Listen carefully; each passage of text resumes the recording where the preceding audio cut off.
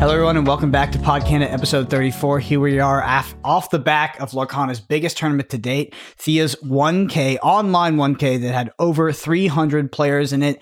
Every single person on the Podcana team competed. One made top 8. You'll never guess who it was. It was the man sitting next to me, Moyen. So unfortunately, we're not joined by Kava this week. He had something come up, but we do have a lot of content to break down. We all competed in this tournament. I think that some of our opinions, or at least some of my opinions on the metagame, have changed, and to an extent quite drastically, so I'm happy to dive into that. The top 8 of this tournament, again, the biggest tournament in Lorcana's history, was 7 of 8 were Ruby Amethyst, and there was one Sapphire Steel in there. We'll break that down a little bit too, talk about how we think that is for the health of the game, if we think that's a problem, etc. And also top 16, what did that look like? But yeah, overall, my experience in the tournament, it was a really cool tournament. It was great to get everybody in one place. You had the Pixelborn grinders, you had, old Hearthstone players, you had the people from Pokemon, Magic, Flesh and Blood, etc. So it was a great experience. And yeah, really fun tournament at that. Moyen, I know you made top 8. I know you ended up playing Ruby Amethyst. We talked on this podcast multiple times about the chances of is Moyen going to play the flutes? Maybe Moyen, is he going to lose his mind? Is he going to play discard? But he ends up on Ruby Amethyst. Talk to me about why you made that decision and why you thought it was the correct metagame call. It was basically the default pick, and I spent my time trying to test if it was worth deviating from that pick, and it really wasn't. Plus, we found a few good techs and ways to tech for the meta, but also the mirror, and that left me very confident in picking that Ruby Amethyst list. Yeah, and of course, as on every Podcana episode, any of the deck lists we talk about, any of the tournaments we talk about, link in the description below, so if you want to follow along, go there. But let's talk about some of that tech you include in your deck, because I did not. But it's funny, because the way you phrase it, you're like, I or we. It's definitely just you, but there's a little caveat, because there's a card that I called that in preview season. I was very, very high on it, super high on it, yeah, but didn't end up playing it once the set came out. If you didn't tell me the card existed a few pods ago, maybe I wouldn't have bought it. So we're talking about Peter Pan's Shadow here, where a few pods ago we were discussing how much Ruby Amethyst do we need to be expecting to actually play this card. And I think I said something crazy like 60-70%. But thinking about it more, I think the number is much lower than that. The card's actually very decent on its own, but extremely swingy in the mirror. It can actually win you games that were otherwise unwinnable. And I'm sure there's a lot of people listening to this podcast who are like, Peter Pan Shadow, what is that card? I've never heard of it. Tell me a little bit about what that card does and why it's so good in Ruby Amethyst, particularly in the mirror, but does it also have use cases in other matchups? So Peter Pan Shadow is a 4-ink uninkable 2/3 with Rush that says all your Rush characters gain evasive, which And it's also evasive itself, so it's an uninkable Pongo with incredible amount of upside. So what you can do with it is it doesn't kill mini on its own, which is at first why I thought it wasn't actually that good in the mirror, but it can help killing off a mini if you have a mini on your own. If you tempo a Rush mem, that represents being able to kill mini on the next turn if you then play Peter Pan Shadow on 4. And it also makes it so Maui, which is usually a very bad card in the mirror, suddenly becomes a very good card in the mirror that's capable of clearing. It's not just capable of clearing mini, but another strength of the card that also comes into play in other matchups is suddenly your Rushers that value trade don't just get traded back on the next turn. They're actually evasive. And it's very annoying for your opponent to deal with, so they either have to use single target removal or something to remove it, or you will get another profitable attack in that you get to choose on the next turn. So overall, I'm very, very impressed with the card. And there was some other techs in the tournament, how people thought they would tech against mini. One of the most prominent ones that was also seen in a couple of different decks that people brought in top 8 was Fidget, which is a 3-ink, 3/2 evasive, but that just quests for 1, which surface level is a bad card, But if Mini is the best evasive, that is a very reasonable tech for it.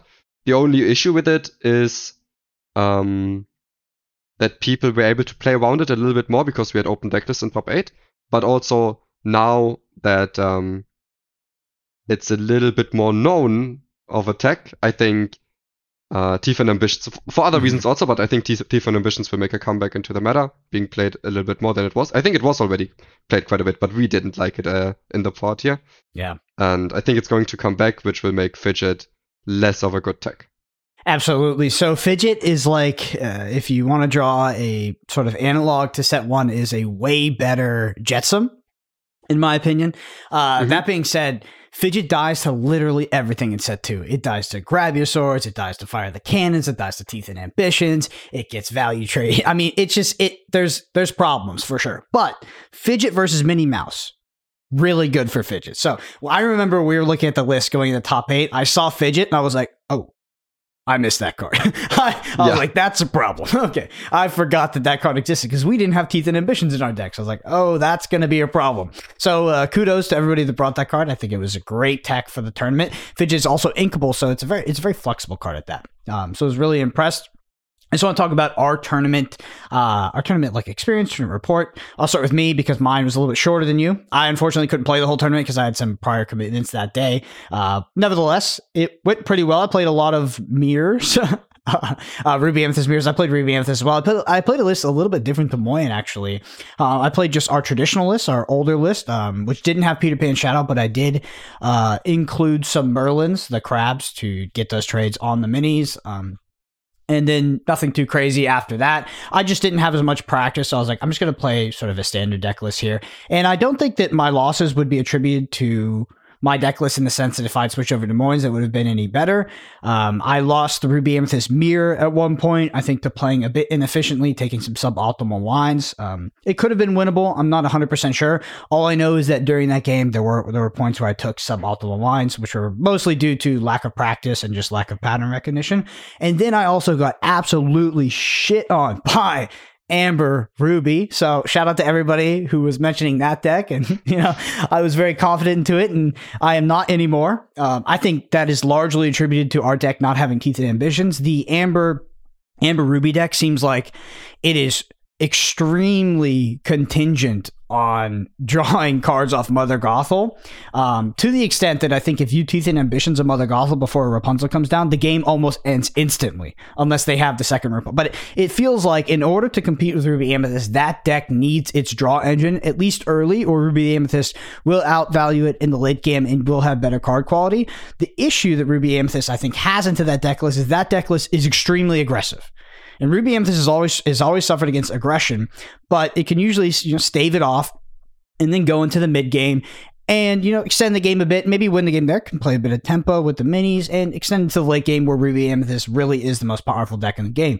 That being said, what this deck does, what this Amber Ruby deck does is that it is both extremely aggressive, but also a very, very good late early game and mid game deck because it draws 3 cards off Mother Gothel. So it's dumping its hand on the board, being extremely aggressive, and then beating you in card advantage as Ruby Amethyst, at least in this mid game. You're like, oh my god, how do I beat this? And then the Mufasa comes down and you're like, okay, I was wrong about that deck. Maybe Teeth and Ambitions should have been in my deck list. So those are my losses, and then I had to drop because I had to leave. But Moyen did make top 8. Moyen, we're going to go in, main topic, we're going to be talking about deck list, metagame, all that kind of stuff. But if you could sort of sum up your tournament experience quickly, well, how would you? Quickly? Yeah. I mean, what would you say? Did you have any, what was your path like to top 8? Like, what was your record? How close was it? Was there any matches that stood out? Okay. So overall, it was a great experience. I also faced, everyone I faced was very respectful, and there was also a few listeners of the pod, which got me very excited. I don't know how much reach we already have. So I've played against a few different Amber decks, and then as my score improved, I played against more and more Ruby Amethyst mirrors, which my deck was very good for. I lost one of the mirrors, and I lost against the Sapphire Steel, which I faced again in top 8, which I come to later. So during the entire tournament, I knew I kept track of my tiebreakers, and my tiebreakers were absolutely insane. They were like wide margin above everyone else's, so I knew if I went 7-2 I would make it. Which I did. A final round I played against Ducky, which was also notable, where I went into game 3. We were completely fried. He was playing Ruby Sapphire, which was a very uncommon deck and also kind of a complicated deck and matchup to play. It went into time, but we did get to finish it. So that was great. And then, yeah, and in top 8, I got the Sapphire Steel again, which I think maybe with my list it's actually not that good of a matchup, but I think with the list that I'm going to play in the future, I still think it's Ruby Amethyst favorite.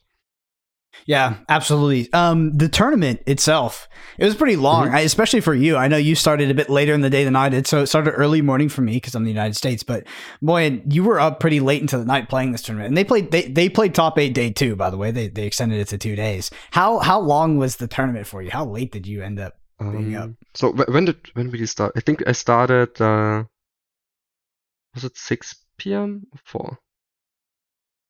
4? I don't really remember, but.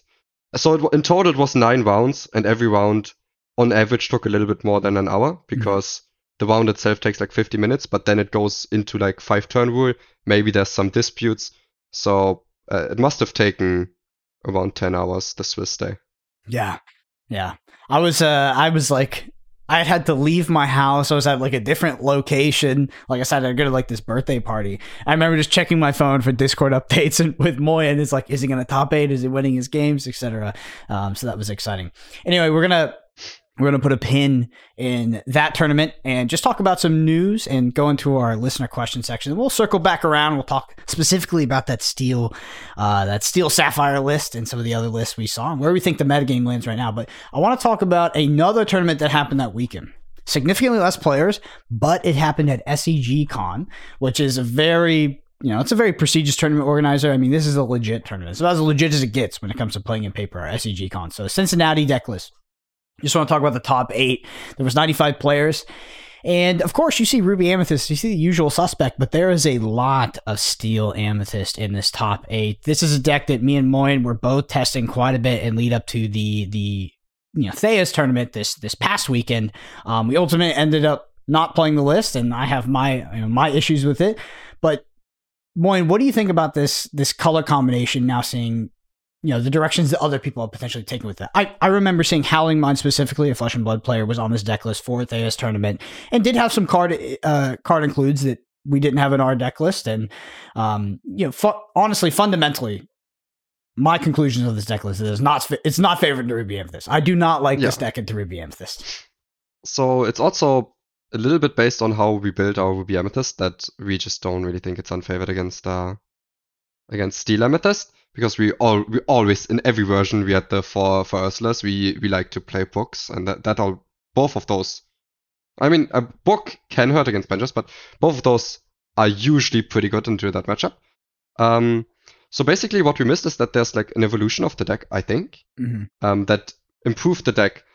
The reason I still don't regard the deck too highly is because I think the meta has become and is becoming more and more hostile towards it, but I'll get to that. So the card I'm talking about is Blue Fairy, which is now, it's somewhat built around, but it was already fitting the deck, so it's not really that you're doing too much different to fit in the Blue Fairy. The Blue Fairy is just now in the deck 4 times and providing some nasty card draw and a little bit of evasive Lord Bread. Yeah, and for anybody who doesn't know, I'll read off the card Blue Fairy, because I honestly had forgotten this card existed as well. So Blue Fairy is an Amethyst. It's a 1/1. It costs 2, can be inked. Quest for 1, but the critical text here is that it has evasive, and it says, whenever you play a Floodborn character, you may draw a card. So a little card draw engine represented on a body there. Yeah, so basically, the Sapphire Steel thing is huge.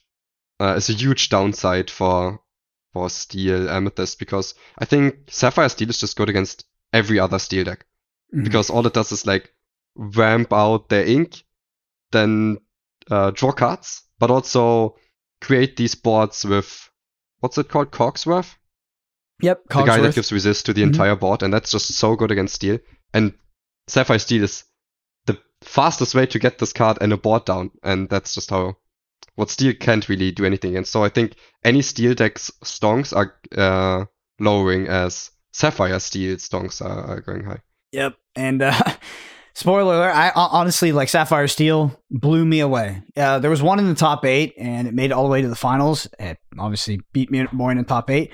My experience with that deck list after the tournament, playing against it as Ruby Amethyst and also playing the deck list, I am super high on that color combination. We'll dive into that, but I am absolutely blown away. And that was a total sleeper deck. And, congratulations to the person that took that to top 8, because very, very impressive run.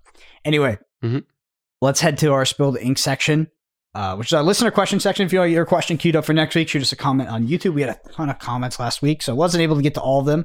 But all right, our first question here is from Kirk. They say, I really like y'all's take on discard this week. It feels far too fragile. If it doesn't see the right hand, it's almost an auto loss to the matchup it's supposed to be good into. I'm curious as to if you're testing against Ruby Amethyst that you tried a Sapphire Amethyst build that can contest it. So I just want to answer the question or the comment first regarding discard. So discard is a deck that Kawa actually played. That is Emerald Steel. I think after the tournament, I'm even lower on discard, especially in something like BO3. I think that the deck is honestly just kind of cheesy. I don't think the deck is actually very good, Moyen. I think the deck is looking... I talked about it last week where I was like, oh, the deck really wants to see its curve. If it sees its curve, it can beat anything. Honestly, at this point, I'm starting to think that it needs to see its curve to beat anything. Just like it yes, it does. Yeah. It's just it sees that curve kind of a lot, which makes the deck all right, but not the most fun experience to play or to play against, in my opinion. Mm-hmm.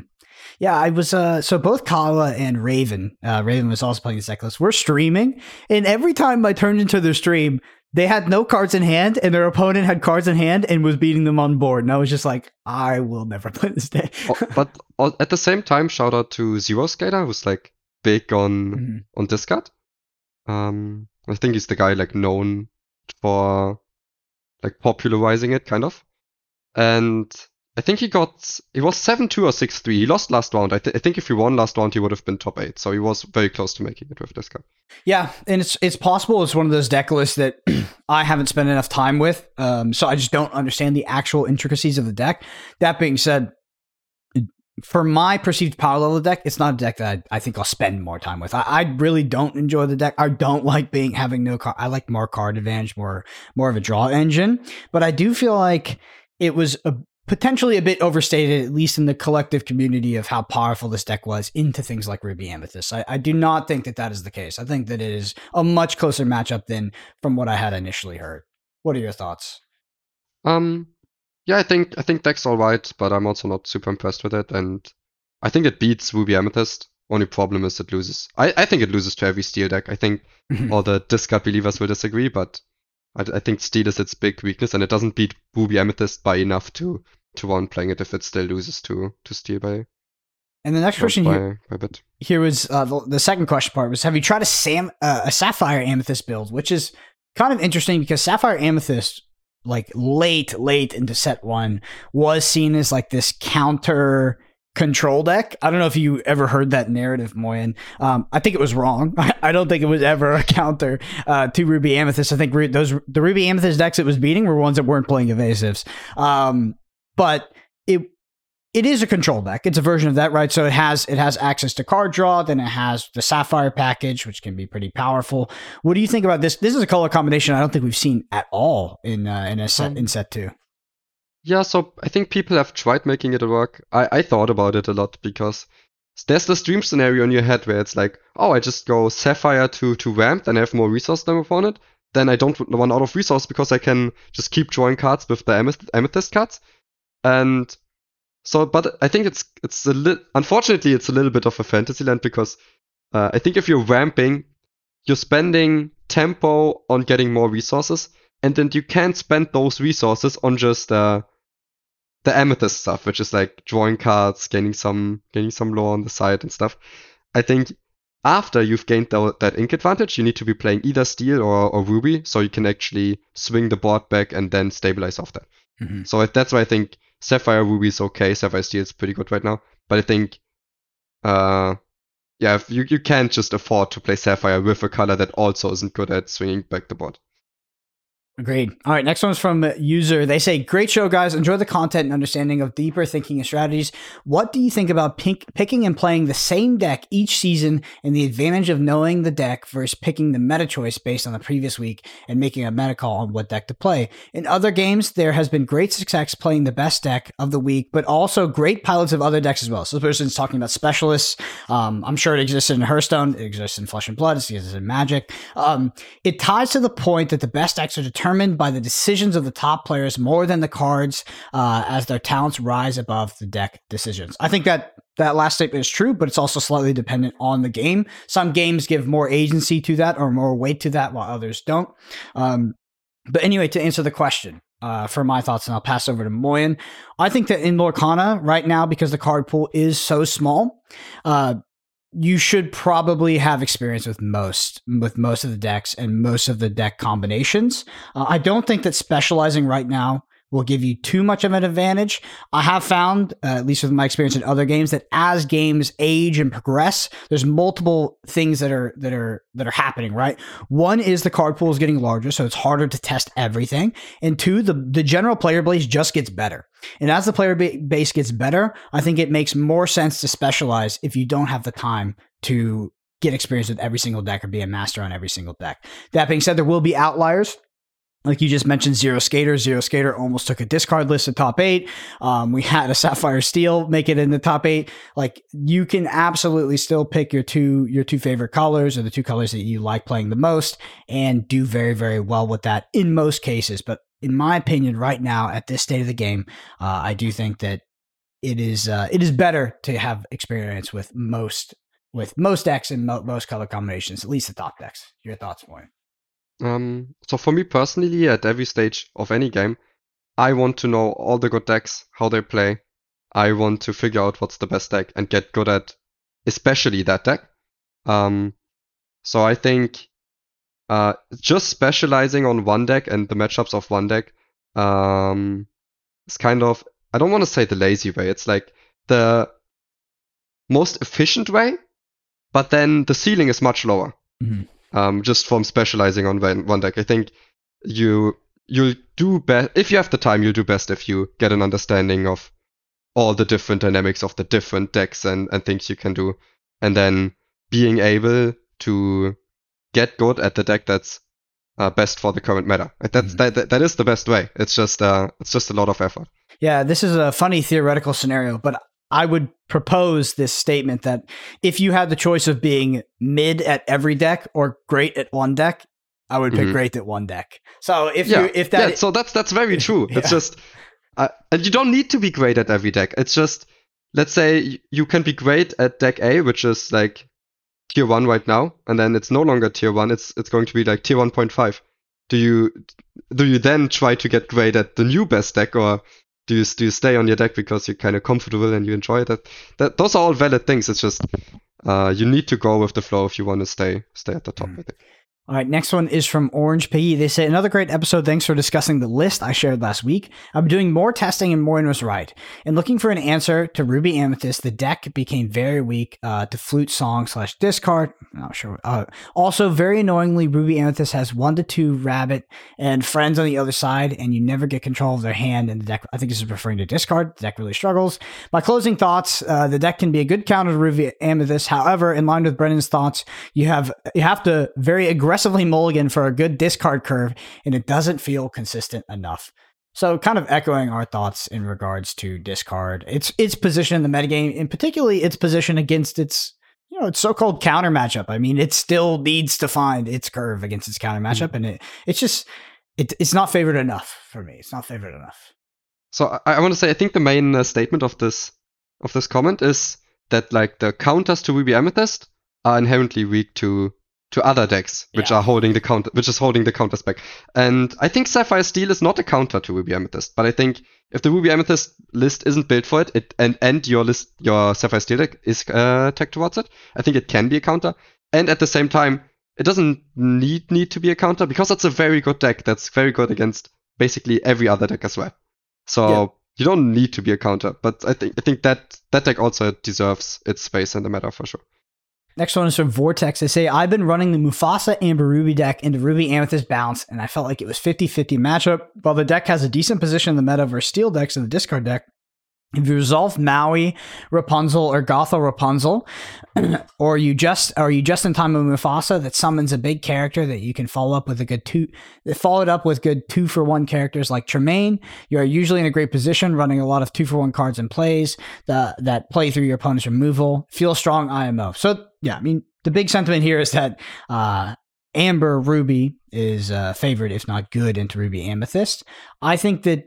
Yeah, I don't know, to be honest. Like, I was playing Ruby Amethyst against this, and it felt really bad for me, mostly because I just couldn't do anything about, like, my deck was not built in a way that I could do anything about Mother Gothel drawing 3 cards, which gave them more card advantage over me in the mid game, and I could not beat them on the aggressive curve. Like, I had to draw my amount of mims or I instantly lost. Like, I needed to aggressively mulligan for them and have the perfect curve, or I instantly lost the aggression. And if I didn't lose to the aggression, I was getting out card draw in the mid game, and I was listening to mid game Mufasa, and I was just like, ugh. Small sample size. So for me, let's talk about the matchup. I think it's somewhat close. I just don't think it's a counter at all. So let's talk about what can the Ruby Amethyst deck have that would help it. So what would you want to include in your deck if you want to be good against the Mufasa deck? So first of all, playing-wise, I think you need to mulligan very aggressively for 1-drop into Snake Mim. Is it a snake? Yeah, 2/3 is a snake. Okay, so you need to be doing that, because that just makes your opponent unable to quest, or 2-for-1s. That 3/3 is just a very annoying body for your opponent to deal with, or not to deal with, but like to just have their sit on the board. The other thing is Teeth and Ambitions also really helps in this matchup to just clear an early Gothel, so they, at least if they want to Gothel Rapunzel, they have to wait until they're on 6 ink. And I think the other thing so I also faced one Mufasa in my Swiss rounds, and I think the other thing that can really help is just having a few more evasive. So Peter Pan Shadow actually was very, very good in that matchup, just as a somewhat of a Pongo. Yeah. That also, actually, so much more of a Pongo, because having those Maoris be evasive was also very, very annoying for my opponent to deal with. Yeah. Awesome. Well, next one's from Crisis Crusher. They say, hey guys, great podcast as usual. Since Ruby Amethyst is the big talk in the Lorcana community right now, I want to ask something. Do you think GOAT is the sole reason that Amethyst decks are doing so well? I play a lot of different decks on Pixelborn, and it feels like a lot of times against Ruby Amethyst decks, I get into a point where either they have to draw the GOAT and bounce a card to win, or I win next turn. But of course, they always seem to have both cards already, or they draw it.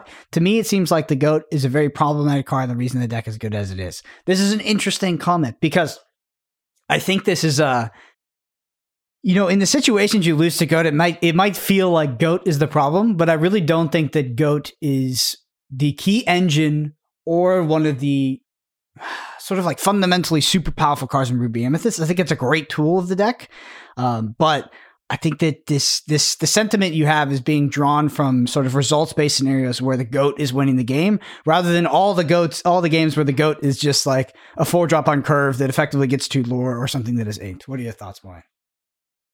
Yeah, I think the GOAT's pretty good, but it's not.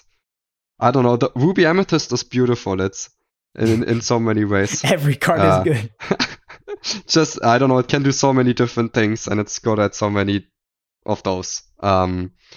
So yes, one reason why Ruby Amethyst is good is that it can keep progressing their lore count after losing the board, which with GOAT, but also with Book.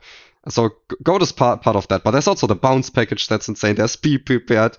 There's the 2-for-1 giants in like Lady Tremaine, Ursula. There's so much. There's the card draw. It's just a good deck, but like I don't want to see it as a problem, because I think this is one of the most fun best decks in the meta we can have. Mm-hmm. Yeah, I wouldn't want Discard to be the best deck in the meta. I think that would be unfun for a lot of people. Yeah. All right. Next one is from 24K Lorcana. Say, I'm really surprised that Amber Ruby got dismissed, or you guys think or you guys don't think it has a good matchup. I've specifically been playing Ruby Amber currently because I have consistently beat Purple Red for about a record of 24-2. The one it struggles with at times is Green Steel if Rapunzel doesn't come down, or Amber Song if they go multiple flutes. By the way, I don't know if we circle back on this, but Flute is like rampant. Flute is everywhere. Flute is in like every deck list now. It's crazy. But I actually want to face nothing but purple-red since it feels favorable. Thoughts? So we already talked about this, obviously, so I want to address this comment specifically. Regardless of what we said earlier, my biggest takeaway is that I feel like my evaluation of Ruby Amber last week and maybe the week prior to that was not completely accurate. I think it is better than I gave it credit for at the very least. Sure. Yes. Yeah, honestly, yeah. I think I remember saying something like it's the if you want to win with your locals with like a not meta deck, that's the best. I think, but I said then that this is the best deck to do it. And I mean, maybe it's not a meme deck, but it's still not top of the meta by any means. It's like it's a decent deck. All right, next one, Empowered Manager. How do you guys think tournament play in its current format will shape meta choices? I got a couple local 1Ks coming up and also playing red-purple, but disliking big 9-cost dragon. I think Moyne also brought red-purple. For example, red-purple is consistently over 50% of top 8s. Do you just play a red-purple super tacked against the mirror or look for a more sleeper play like blue-steel that took second in the tourney this past Sunday? This is a great question. So first of all, congratulations on not liking the 9-cost dragon. We hate it. I think it's too slow. There's some of these like Amethyst Steel and even Sapphire Steel decks where maybe it's late game pretty okay, but we don't want to get to that late game. We play the 9-cost dragon. We just choose to pay 2 less for it. Or 3 less for it. We choose to pay 3 less. We play Tremaine. Yeah. The 9-cost dragon is just at this point, I don't know. I agree with Moyne. It seems a bit too slow. And Lady Tremaine, like as soon as you 9-cost dragon someone and someone Lady Tremaines you back, it's like, oh, they printed better cards in set 2, I think. Yeah, but that's actually kind of want to cut down on Lady Tremaines. I know, yeah. But yeah, Zero Maleficent dragon is perfect. So about the other questions, I think. As we discussed earlier, we don't really think that the Ruby Amethyst counters, or at least I think that Ruby Amethyst counters are just pretty bad against other decks that are still played too much. You can't just expect to just face Ruby Amethyst, even if there's a lot of them played, especially in the top 8s. So those counters I wouldn't really ever play over just a well-built, well-tagged Ruby Amethyst version. I think Sapphire Steel is an option, but not for being a counter. It's just also going into the tournament, Haymaker, who got second, and also a lot of the Pixelgong writers said like Sapphire Steel is a really good deck, but it's really good at beating other steel decks. And Ruby Amethyst is a somewhat close matchup, but it's not its strength. It's like what you don't want to face. Haymaker was not happy to see 7 Ruby Amethyst in the top 8 and like, oh, I'm going to crush these guys. They're like, no, this is one of the worst matchups in theory. But I think, and they built it very well for that matchup. And in turns, it was very winnable for them. And I think now also the Ruby Amethyst will adapt because Sapphire Steel will get more popular. So I think we'll see more Teeth and Ambitions and more Evasives and maybe a little bit of a different top end, maybe a few actually Elsa 8-cost making its comeback. But I think both of those decks are greatly positioned in the meta, and I would very, very often choose to play one of these decks instead of just trying to play a weird counter that may lose to mediocre decks but beat the best deck. Yeah, I mean, I'll go out on a limb. I'll say that I think that playing Emerald Steel right now is just such a incorrect decision. Like if you're the master of Emerald Steel and you just want to play, you're fine. You could top 8, you could win a tournament, but I think it's a bad deck. I actually think it is a bad deck. It is poorly positioned in the metagame. Its counters are not there's not enough of a margin, and I think the deck it is a really bad matchup into like Amber Steel. But I think it was an okay bring, for example, for Tia's tournament. But I think going forward, it won't be anymore because Sapphire Steel is going to be more popular, and that deck sucks against Sapphire Steel. Well, you say that, but we don't actually have the metagame breakdown of Thea's tournament. So, like, we have the top 8 breakdown. I don't think we got, like, aggregated metagame stats. I think there was probably a lot of Amber Steel in there. There's probably a lot of Amber Steel. Sure. Yeah, it just didn't make it in the top 8, which is funny. We can probably discuss that a little bit later, but 0 of those made top 8. So I mean, it's very anecdotal. By my matchups where Actually, I played against, in the Swiss, I played against 2 Sapphire Steel Rams. I beat one of them, lost to the other, which I lost to in top 8 again. Then I played against 1 Ember Steel Dwarfs. Then I played against the Mufasa. But after the first 3 wins, I faced 4 mirrors in a row, and the last one was Blue-red. Ruby Sapphire. Mm-hmm. Yeah. There's one thing I want to say here in regards to this comment that I think playing a teched Ruby Amethyst deck or playing it's actually a pretty hard ask because the meta is going to be in flux. So like everybody that's playing Ruby Amethyst has the opportunity to play a deck that's teched for the mirror. Everybody knows the top 8 percentages. Everybody knows that they're going to be playing at that deck. But I think that you're sort of on this hamster wheel where you have to be one step ahead of the metagame every single week, and you have to be able to beat the other decks that are tech to beat you, or you're just going to play this tempo-oriented mirror matchup. It's a hard ask. Also, you have to not be 2 or 3 steps ahead of the wheel. You might just hurt yourself then. So it's very contextual. Yeah, it's tough to be like play like a super teched deck for the mirror. It seems like it would be like an easier answer, but it's actually like a really hard ask because it's like you lose a lot of equity in these other matchups, which are absolutely represented in the metagame.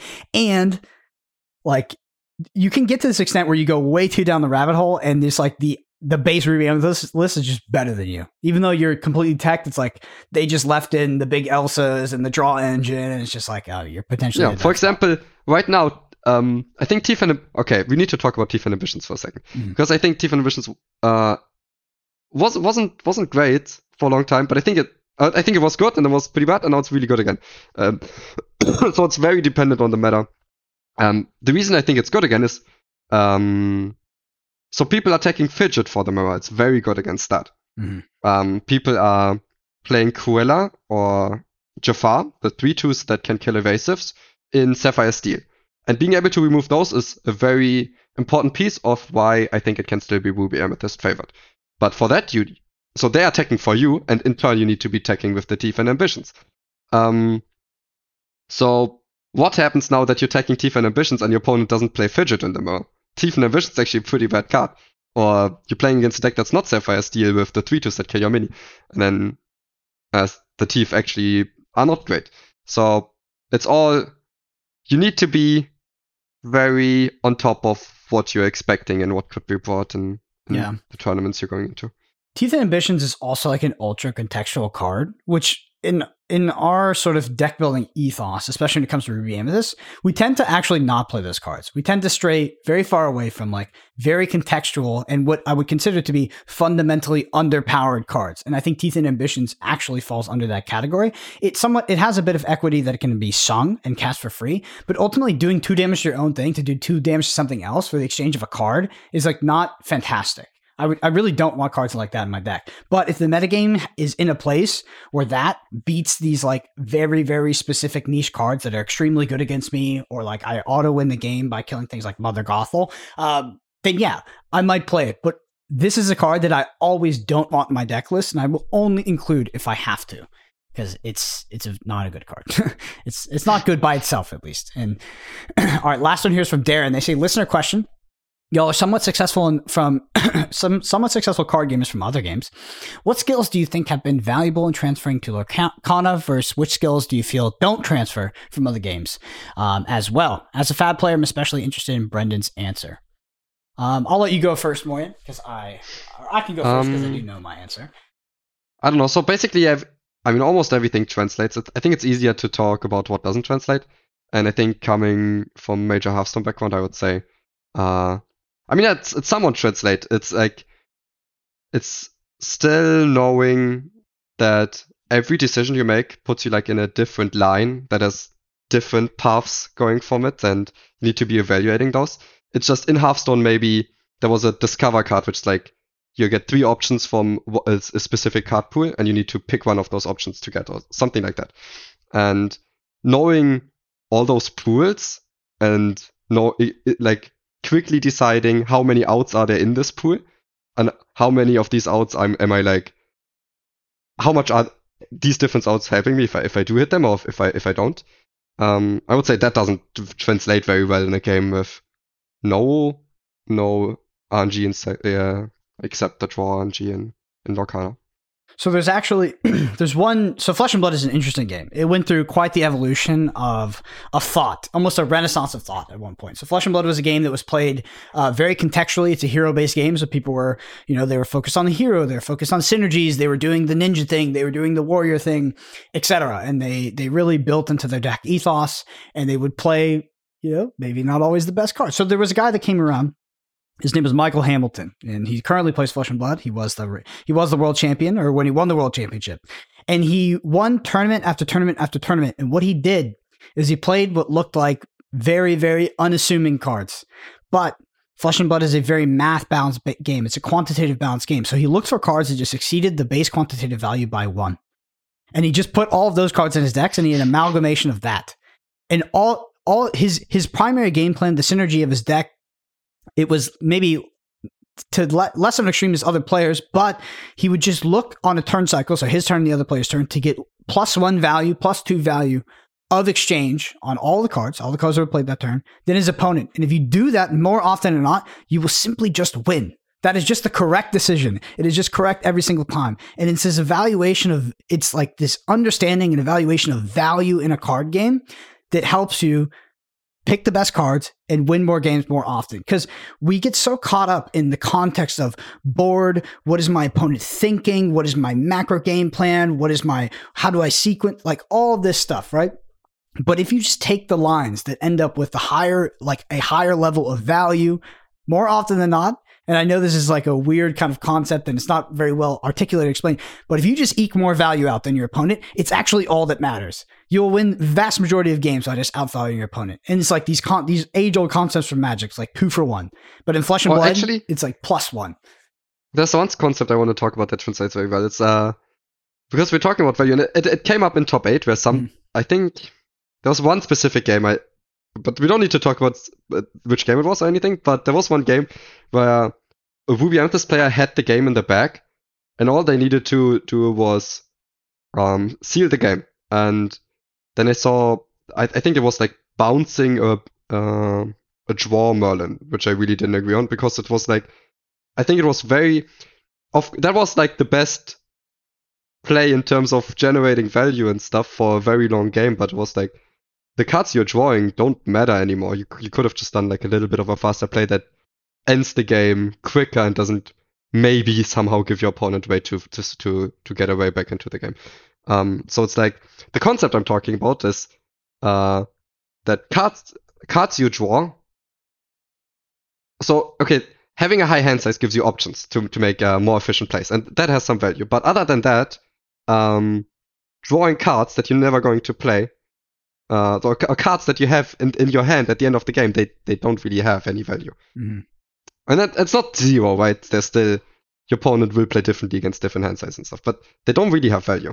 Yeah. And you need to... It happens a bit in Snap as well. It's like cards you don't play, like cards your opponent doesn't play. They aren't actually advantageous as much. But yeah, so in Flesh and Blood, basically what this guy did is he sort of cemented how people look at value in a card game, or at least in Flesh and Blood, and it completely changed the way of the game, how people evaluated all play lines, deck building, etc. And I've just taken that concept and I apply it to all stages of a card game, card evaluation individually, deck building, gameplay, etc. And while it isn't the golden rule, it isn't the end all be all, you can't use it in every single situation. There's the Pareto on it, which is the 80-20 rule, is very, very, like 80% of the time, it is correct. Like it is absolutely the example and not the exception. This is correct. You should just be taking the highest value line. I think players get caught up in their own head. They get caught up in context. They get caught up in synergy and like all this fluff that exists around card games. But card games are really just outvaluing your opponent at the end of the day. There are exceptions where that is not the case, but the vast majority of the time, it's just how do I get more value? And that's why I think when it comes to deck building and card evaluation, it looks like I get really lucky, I think, in Lorcana. But all of that stems from this ideology and way of thinking about card games that came from Flesh and Blood, that came from this guy named Michael Hamilton.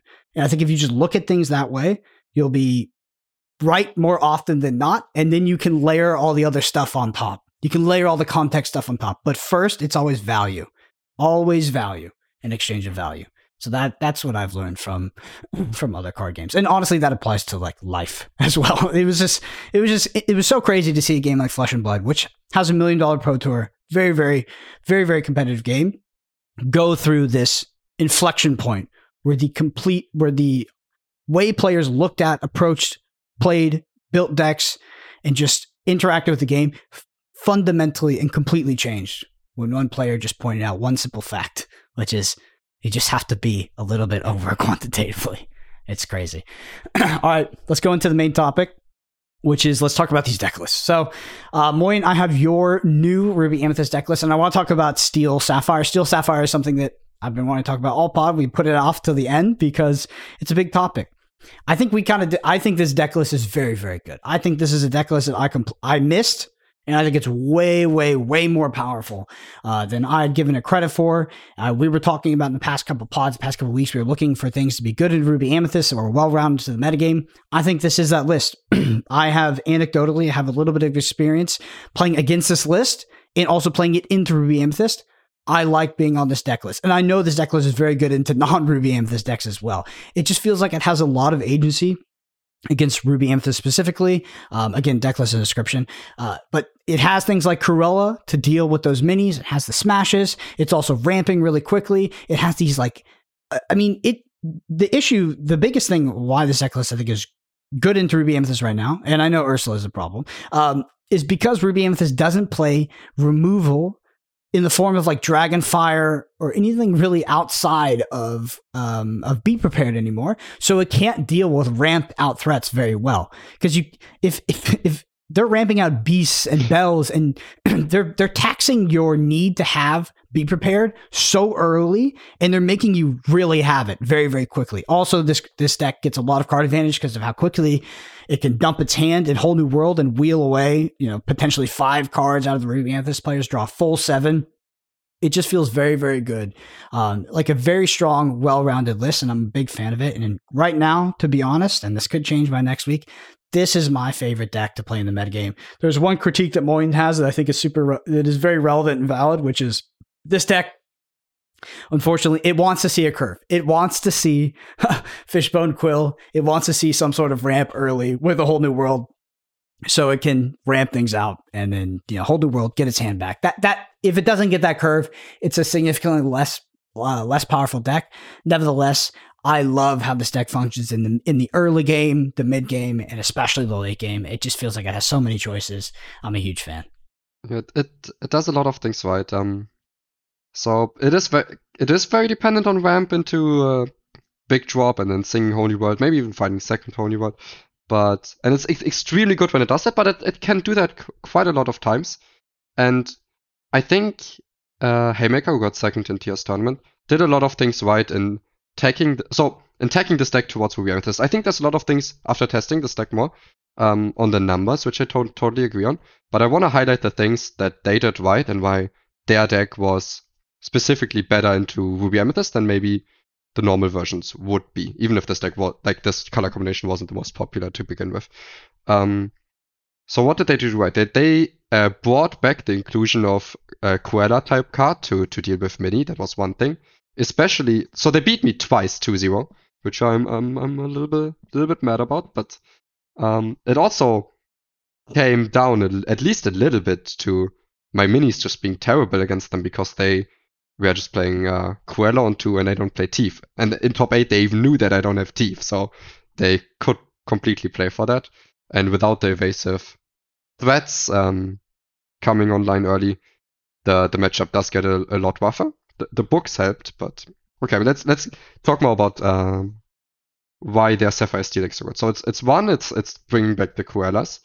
It's two, the different top end. So what happened?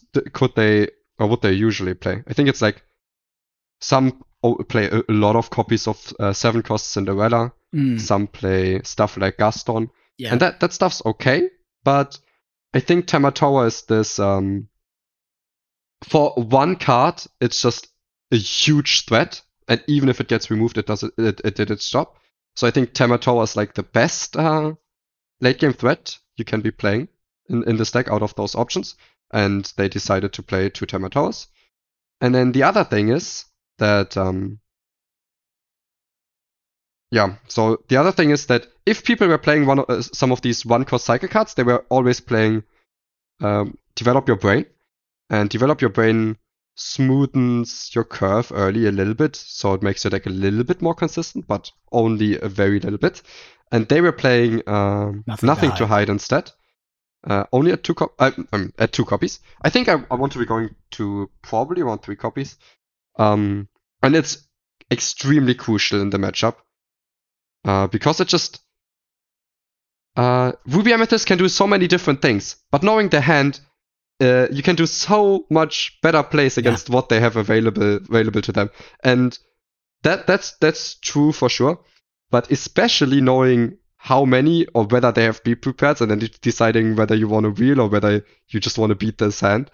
The second wheel, the first wheel you just always do, usually. But and how much you can go all in and how much pressure you have to apply. All of that knowledge is very easily obtained by Nothing to Hide, and it's not that big of a downside in other matchups. You can still cycle it, you can still use it, I think.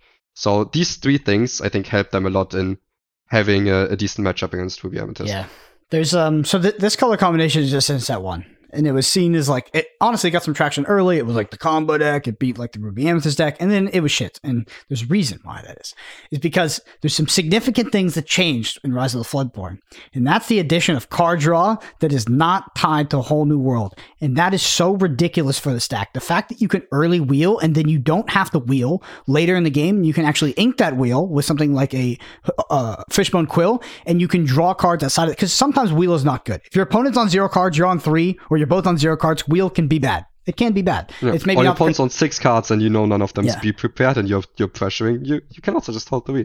But this deck now has Hiram Flaversham plus the Popsicle, so it has a massive draw engine and it has Beast. This deck has access to so much draw outside of the whole new world that it's so flexible, right? You have the threat of wheel. So your opponent wants to dump their hand. They're like, oh shit, I'm going to get wheeled. I need to dump my hand so there isn't massive card disadvantage. But at the same time, you can just not wheel and you can Hiram Flaversham draw cards and you can put down a Beast, give it resist potentially, and draw cards that way. So you're just like, you're this control deck with an insane draw engine that also has the threat of like turbo dumping its hand into ink and then wheeling. And then you have things like Bell was just such a mid card in set 1. It was so mid. I was like, why does anybody play this card? It was way overpriced. But Bell is like so powerful in these scenarios because, even when you aren't able to see their entire hand, like ramping this quick and into Bell, and with Ruby Amethyst not playing things like Dragonfire or even top end Maleficence, they only have it's like they can really only have Be Prepared, or you're questing for 5. Yeah. And it's just like these bells are such a threat. There's so many axes in the game when you're literally asking your Ruby Amethyst opponent, you have to have Be Prepared and you have to have 7 ink or you're just going to lose this game. Yeah. And which you need to be doing, because if you give them time, they will just get to 20 no matter what you do. So this is like the way to...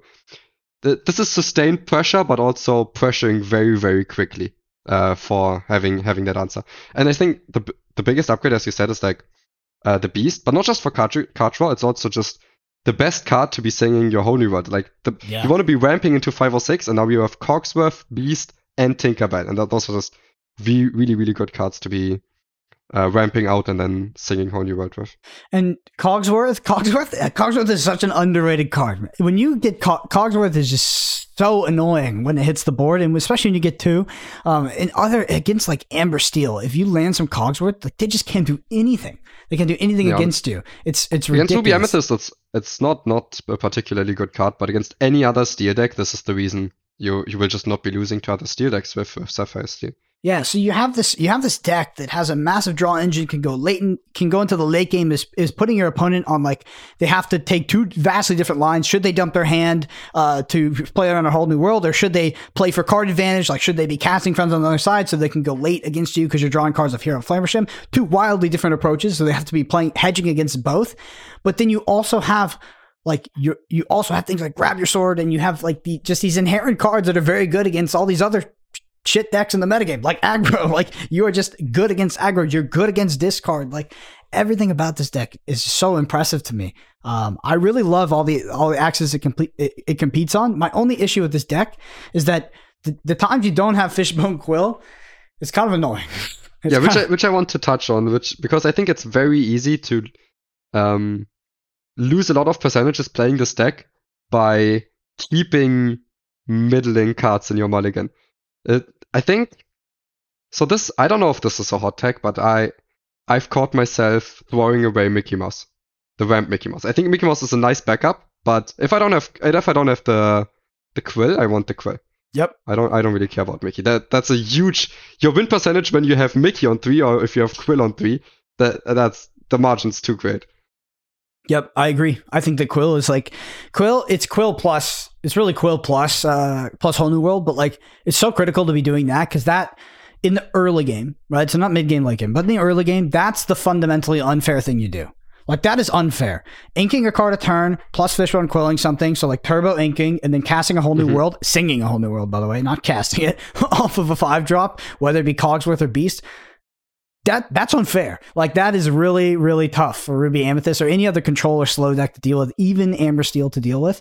And I think that there's, I mean, just inherently against something like Amber Steel, so other wheel decks, being a ramp deck, very, very good. It's very nice to be a ramp deck.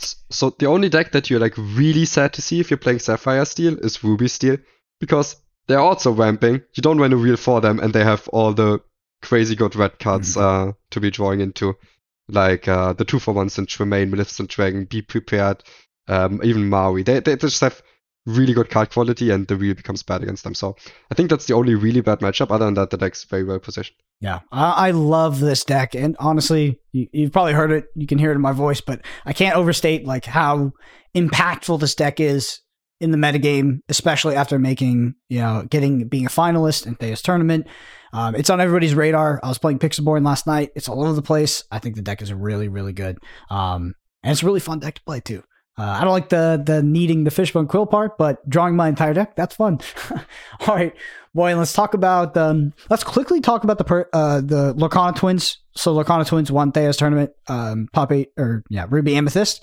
So we'll talk about a couple pieces and we're going to talk about your new Ruby Amethyst list. So they included Cusco, the 2-drop. It says Cusco's a 2-drop. Amethyst, it's a 1/2, cost 2, can be inked, quest for 1. It says when this character is banished, you may draw a card. So this character can sing Teeth on the Other Side, kill itself, draw a card. It's also, I guess, good in the control mirror as well as a pesky threat. They played 2 fidgets. Fidgets are what we talked about. That's the 3/2, the evasive. And other than that, pretty standard deck list. I mean, they did have the Ursula package and the one Elsa. But anything else? I mean, I think I pointed out the cards. And the 2 spellbooks, which are actually not that common in most Ruby Amethyst lists. So in general, I think it's kind of close to how we like to build the deck, especially now. But I think the Cusco is definitely worth talking about. I've heard that it's one way Ruby Amethyst can or needs to play to try to beat the Sapphire Steel deck is by just going 1, 2, 3, but where your 2 and your 3 drops don't actually bounce something to your end, so you actually have three threats on the board. I don't actually think that's the case because Sapphire Steel just plays a 2-drop and then value trades one of your 1s or 2s that as soon as it quests. So I think Cusco is somewhat of like fine-ish card in the mirror because it's just pesky threats where you just want to play small shitters, so opponent's cards are inefficient against it, especially Tremaine, and then they all just threaten some lore and without losing hand advantage. So Cusco can be decent for that, but in general I'm not a big fan of Cusco. Other than that, I think the deck's very well built for that tournament. Mm-hmm. Yeah, and congratulations to Lorcana Twin for winning the biggest Lorcana tournament today. All right, Moyen, let's talk about your list. Again, all the list description below, as always, remind people of that. Let's talk about your list, your sort of current iteration of Ruby Amethyst. You do have the 2 Peter Pans in there. Anything else? I mean, the one Pop and Elsa, cutting down on Tremaine. You have 3 Teeth and Ambitions. Just talk to me a little bit about why you've made these choices specifically and why you think this is well positioned in the metagame now. Okay, so it's similar to what I've brought to the tournament. In the tournament, I played 10 1-drops. I also played 2 Pascal, which I wasn't very impressed by. They were mostly for consistency for my Snake Mim on 2, so that I always have a 1-drop on 1. But I thought that they could be doing more work than that in the mirror, where they're just like still an evasive threat that will get their lore off and that threatens to kill Minnie Mouse with Modern Crab. But I think I'm more down on the card now. I think 8 1-drops is good enough, and we can use those slots elsewhere. Other than that, I think Lady Tremaine is of course, very, very good card, but everyone's playing around it. And it doesn't actually... So after all the board wipes, people just play their big threat and a small threat. And I think even with Teeth, usually the Lady Tremaine will only eat a shitter. And then it's not that great of a card. It's still a card I want in my deck, but it's not a card I want 4 copies of in my deck anymore. I still like the Peter Pan Shadow. I think especially with with all the other cards being susceptible to Thief Ambitions, I want to keep playing this card that's not susceptible to 2 damage, so still at 3 HP. So I still like that. I still like the 1 Scar. I like having different late game options where your opponent needs to make totally different plays to play around either of them, and then they might just be playing into the other threat. We still play the 4 Ursula, and I think 1 Elsa can be very good because now with Sapphire Steel and also other like Amethyst Steel decks emerging in the 1K tournament, this is a very, very good threat that, because it follows the lines of this deck doesn't need to outvalue your opponent. This deck doesn't need to win the board, but this is so good at stopping some lore and threatening more lore, setting up for your opponent to have to use a weird Be Prepared or just giving you this final turn to get over the line to 20. And it's also a very and a card people won't play around too much because usually people play 0 or maybe 1 copy of it, so I think it's really good. And then I think about Thief and Ambitions, which is now also included in the deck. We've talked a lot on this pod on why this card's good. Again, it's the Cruella, it's the Jafar, it's maybe the Gothel from Mufasa, but it's also, if your opponent wants to be taking for Minnie Mouse or Fidget, you can also hit that. So that card is a lot better than it used to be. So this is the new list. I still think this is the best deck in the game, and I still think this is a little bit favored into Sapphire Steel, but I think Sapphire Steel is at least very, very close to the same power level as this deck. Which is amazing. Yeah. So we made a claim a couple weeks ago. We're like, we're going to break the metagame. We're going to find a list that beats Ruby Amethyst. And it's kind of true. Actually, it was somebody else did it. So we have Steel Sapphire. Turns out having highly regarded tournaments that people care about, even if this wasn't like the biggest tournament. I mean, it was the biggest tournament we had so far, but it wasn't like a crazy big tournament. It's just having these tournaments where people care about them with decent pricing will just evolve metas faster than any prep group ever can. Yeah, I think some people look at this tournament and they'll pick out the narrative. It's like 7 of 8 of Ruby Amethyst in the top 8, and they're like that's the narrative, right?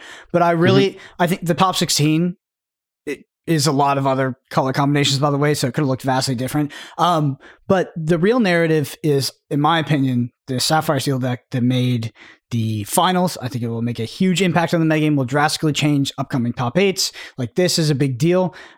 The 7 out of 8 Ruby Amethyst, I know it looks unhealthy, but if you look at top 16, it could have been vastly different. It was very close to being very, very different from that. We had Ducky losing his winning in, and blue-red. We had discard decks up there. We had, of course, Amber Steel up there. It just happened to bubble in a way, because there was a big bubble in this tournament, that all these Ruby Amethyst made it in. But this Steel Sapphire list is the big takeaway, in my opinion, from the tournament. This is a big shift in the metagame. And go ahead. Yeah, it's. I just want people to know it's not because this deck got second that this is completely shifting the metagame. I mean, it's somewhat because of it, but also that's only the reason more people are giving it a chance, are experimenting with it, trying it out more, testing it, and actually then also coming to the conclusion that it's a very, very good deck and has a place at the top of the metagame, a little bit below Ruby Amethyst. Awesome. Well, if you listen to this podcast, you enjoy it, the number one thing you can do is leave us a review on Apple Podcasts or Spotify. It helps more than I can put into words. There's a video version of this on YouTube at youtube.com/@Podcana podcast. Deck lists, tournament reports, anything we discussed is in the description below, so check it out. Hit the subscribe on YouTube while you're there. We're on Twitter, BrendanAPG, Moin_HS. Thank you all so much for listening. We'll see you next week.